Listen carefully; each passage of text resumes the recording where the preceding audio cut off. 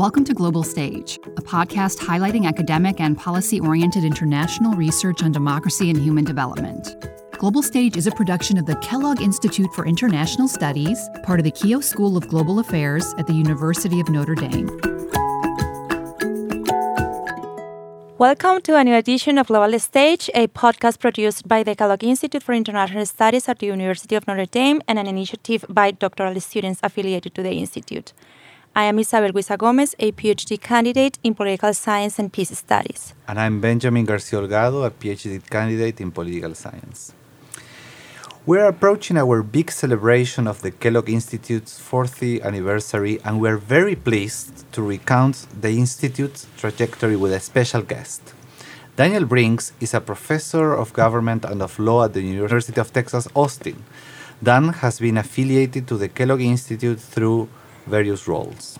He was a doctoral student, visiting fellow, and faculty fellow, and he's currently a member of the advisory board. Dan, welcome to the program, and thank you so much for joining us today. Thank you for having me. It's my pleasure. Let's start by asking you about your trajectory at the Kellogg Institute. Could you tell us what you remember about the Kellogg Institute when you first joined it as a graduate student back in the late 90s? What did it look like at the time? For me, the Kellogg Institute is the people. And in a way, the Kellogg Institute was almost the totality of my Notre Dame experience. You know, even when I came as a visitor to explore the possibility of doing my PhD here, right, the people who received me were Scott Mainwaring, Guillermo O'Donnell. I remember I sat in on interestingly, for a conference we were having now, I sat in on a directed reading class that Michael Coppage was leading that had David Altman as one of the two students. And those were the people that really kind of brought me to Notre Dame. And that's what the Kellogg Institute meant. So if you ask me to think about what was the Kellogg Institute then, it was people like Guillermo O'Donnell, of course, but Scott Mainwaring and Michael Coppage and Robert Fishman and so many others who were really kind of huge figures in the study of Latin American politics, but also incredibly generous with students and incredibly welcoming. So fast forwarding to nowadays, which research and policy areas has the Institute most grown in? In the last years, we have seen many university-based institutes centered on democracy and development. So what is the Institute's stamp compared to other university-based institutes?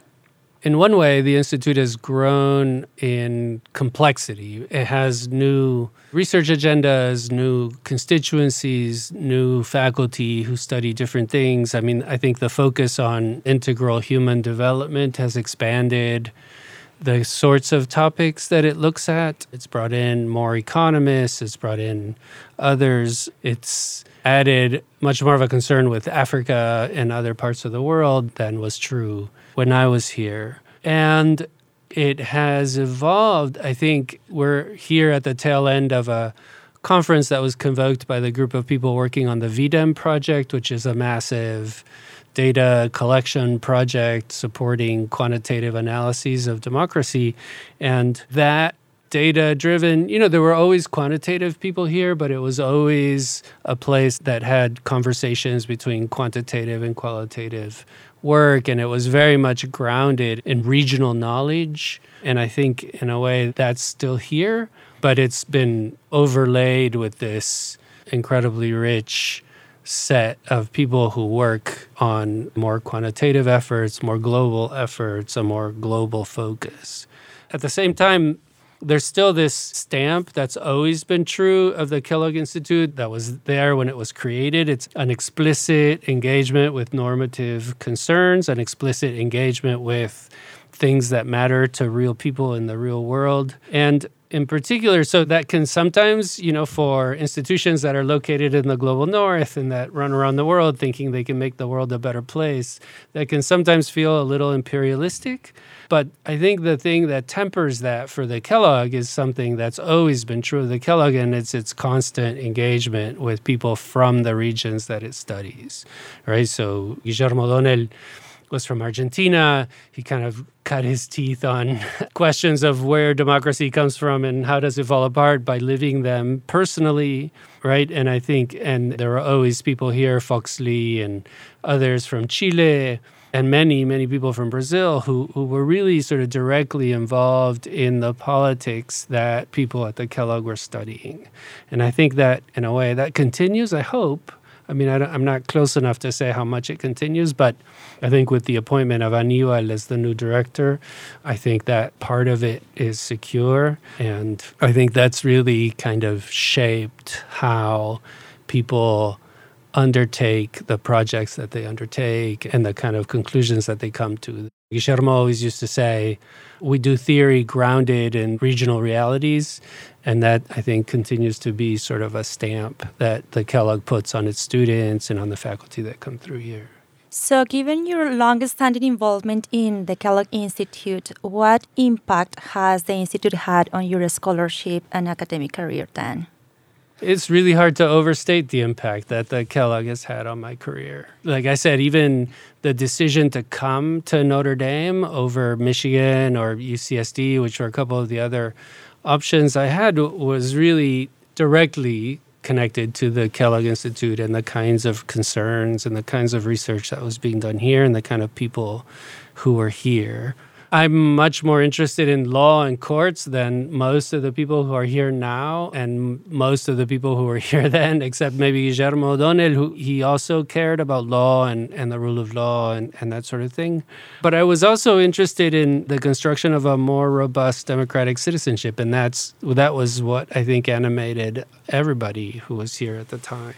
So when I finished my dissertation and I was getting ready to go on the job market, almost every place I interviewed, I was meeting with people who had been through the Kellogg, who knew my advisors. I got offers from programs where the people who were in sort of crucial decision-making positions I had met here at the Kellogg at conferences. I had interacted with them, I had engaged with them intellectually already. And I think that's what sort of pulled my application out of the pile of applications. And that's directly related to what the Kellogg was doing. We had great conferences on consociationalism and so on, and the main disciplinary figures working on those issues would come and engage with us and engage with the graduate students as well. And then, of course, there's the constant procession of academics who come through as scholars, as visiting scholars, and that was super important as well. I mean, I've written a couple of books now with Steve Levitsky. He's somebody I met here at the Kellogg when he was just finishing his graduate work. We used to play soccer together, right? And so it's hard to imagine what my career would have been without the Kellogg. It really is. I mean, that's a counterfactual I can't even begin to untangle. And Dan, since your scholarship focuses on Latin American politics, and more specifically judicial politics in the region, what impact do you see the Institute has had on the study of Latin American political phenomena at Notre Dame but beyond? The people who came through the Kellogg or who were at the Kellogg essentially for a generation set the agenda for research on Latin America.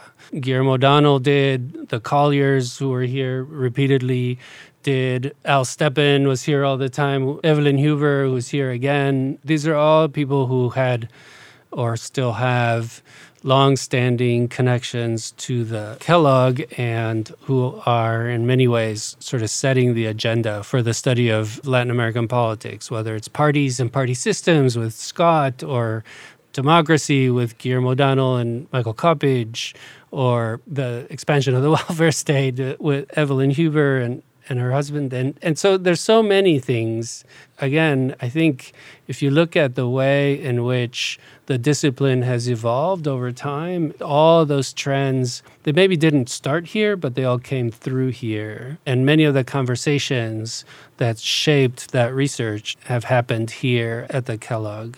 So in a way, I think that tradition continues. So when you think of who are the most important people doing research in Latin American politics. I think Aníbal has to be on that list. Aníbal Pérez Liñán, who's the new director. Of course, Scott has always been on that list, and Michael and so many. So, yeah, there are very few issues in Latin American politics that haven't been discussed, debated, written about, researched here at the Kellogg, either by the people who are here permanently or by the people who come through as visiting scholars. So, taking a forward-looking perspective, how do you envision the Kellogg Institute in the upcoming years?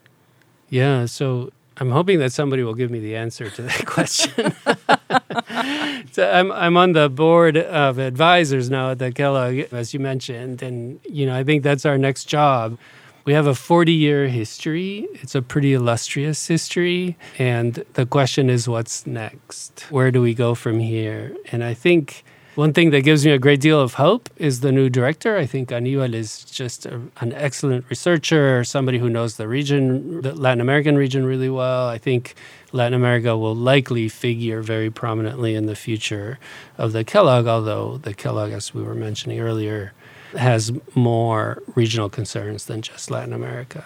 My own research, I think, mirrored the trajectory of politics in Latin America and the sorts of concerns that were true at the Kellogg. So I went from looking at state violence to social and economic rights, which seemed like the big question for a while. It was social inclusion and economic inclusion. And then it seemed like we really needed to focus on the construction of stronger institutions and just perfecting democracy. So if you had asked me this question maybe a little more than 5 years ago, 10 years ago, say, it would have been like, well, we're going to be looking at how to make democracy better. And we're going to be building on a really strong foundation of the last 30 years of democracy in the region. And now it looks a little different, right? Now I think we are worried about where the region is headed. We're worried about democracy, but not just democracy in the region. All those things that we thought were fairly secure, like state violence and coups and the interruption of democratic government, are sort of back on the table again, right? We've recently seen Nicaragua arrest political opponents, torture people, disappear people, exile people, and strip them of their citizenship. That feels like a movie from the 70s.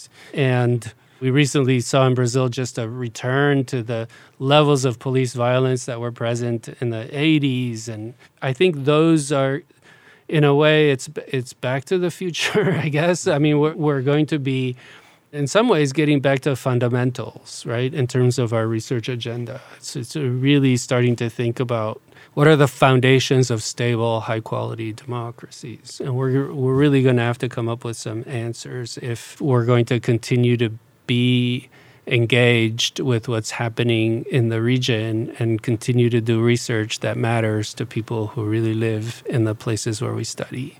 So hopefully, I think the Kellogg will continue to support that kind of research and continue to provide an intellectual environment in which those questions are debated, discussed, argued, and hopefully a place where maybe some of the good ideas can go back out into the region and help make things better again. So our episode has come to a close. Dan, thank you so much for being here with us today. It was a really pleasure to talk about the Kellogg Institute's trajectory and legacy with you today. Dear listeners, stay tuned to the following episode of Global Stage, featuring published research and work in progress by faculty, graduate students, and fellows affiliated to the Kellogg Institute for International Studies. You've been listening to Global Stage, produced by the Kellogg Institute for International Studies. Listen to other episodes here or wherever you get your podcasts. Global Stage also can be found online at kellogg.nd.edu or by asking your smart speaker to play Global Stage.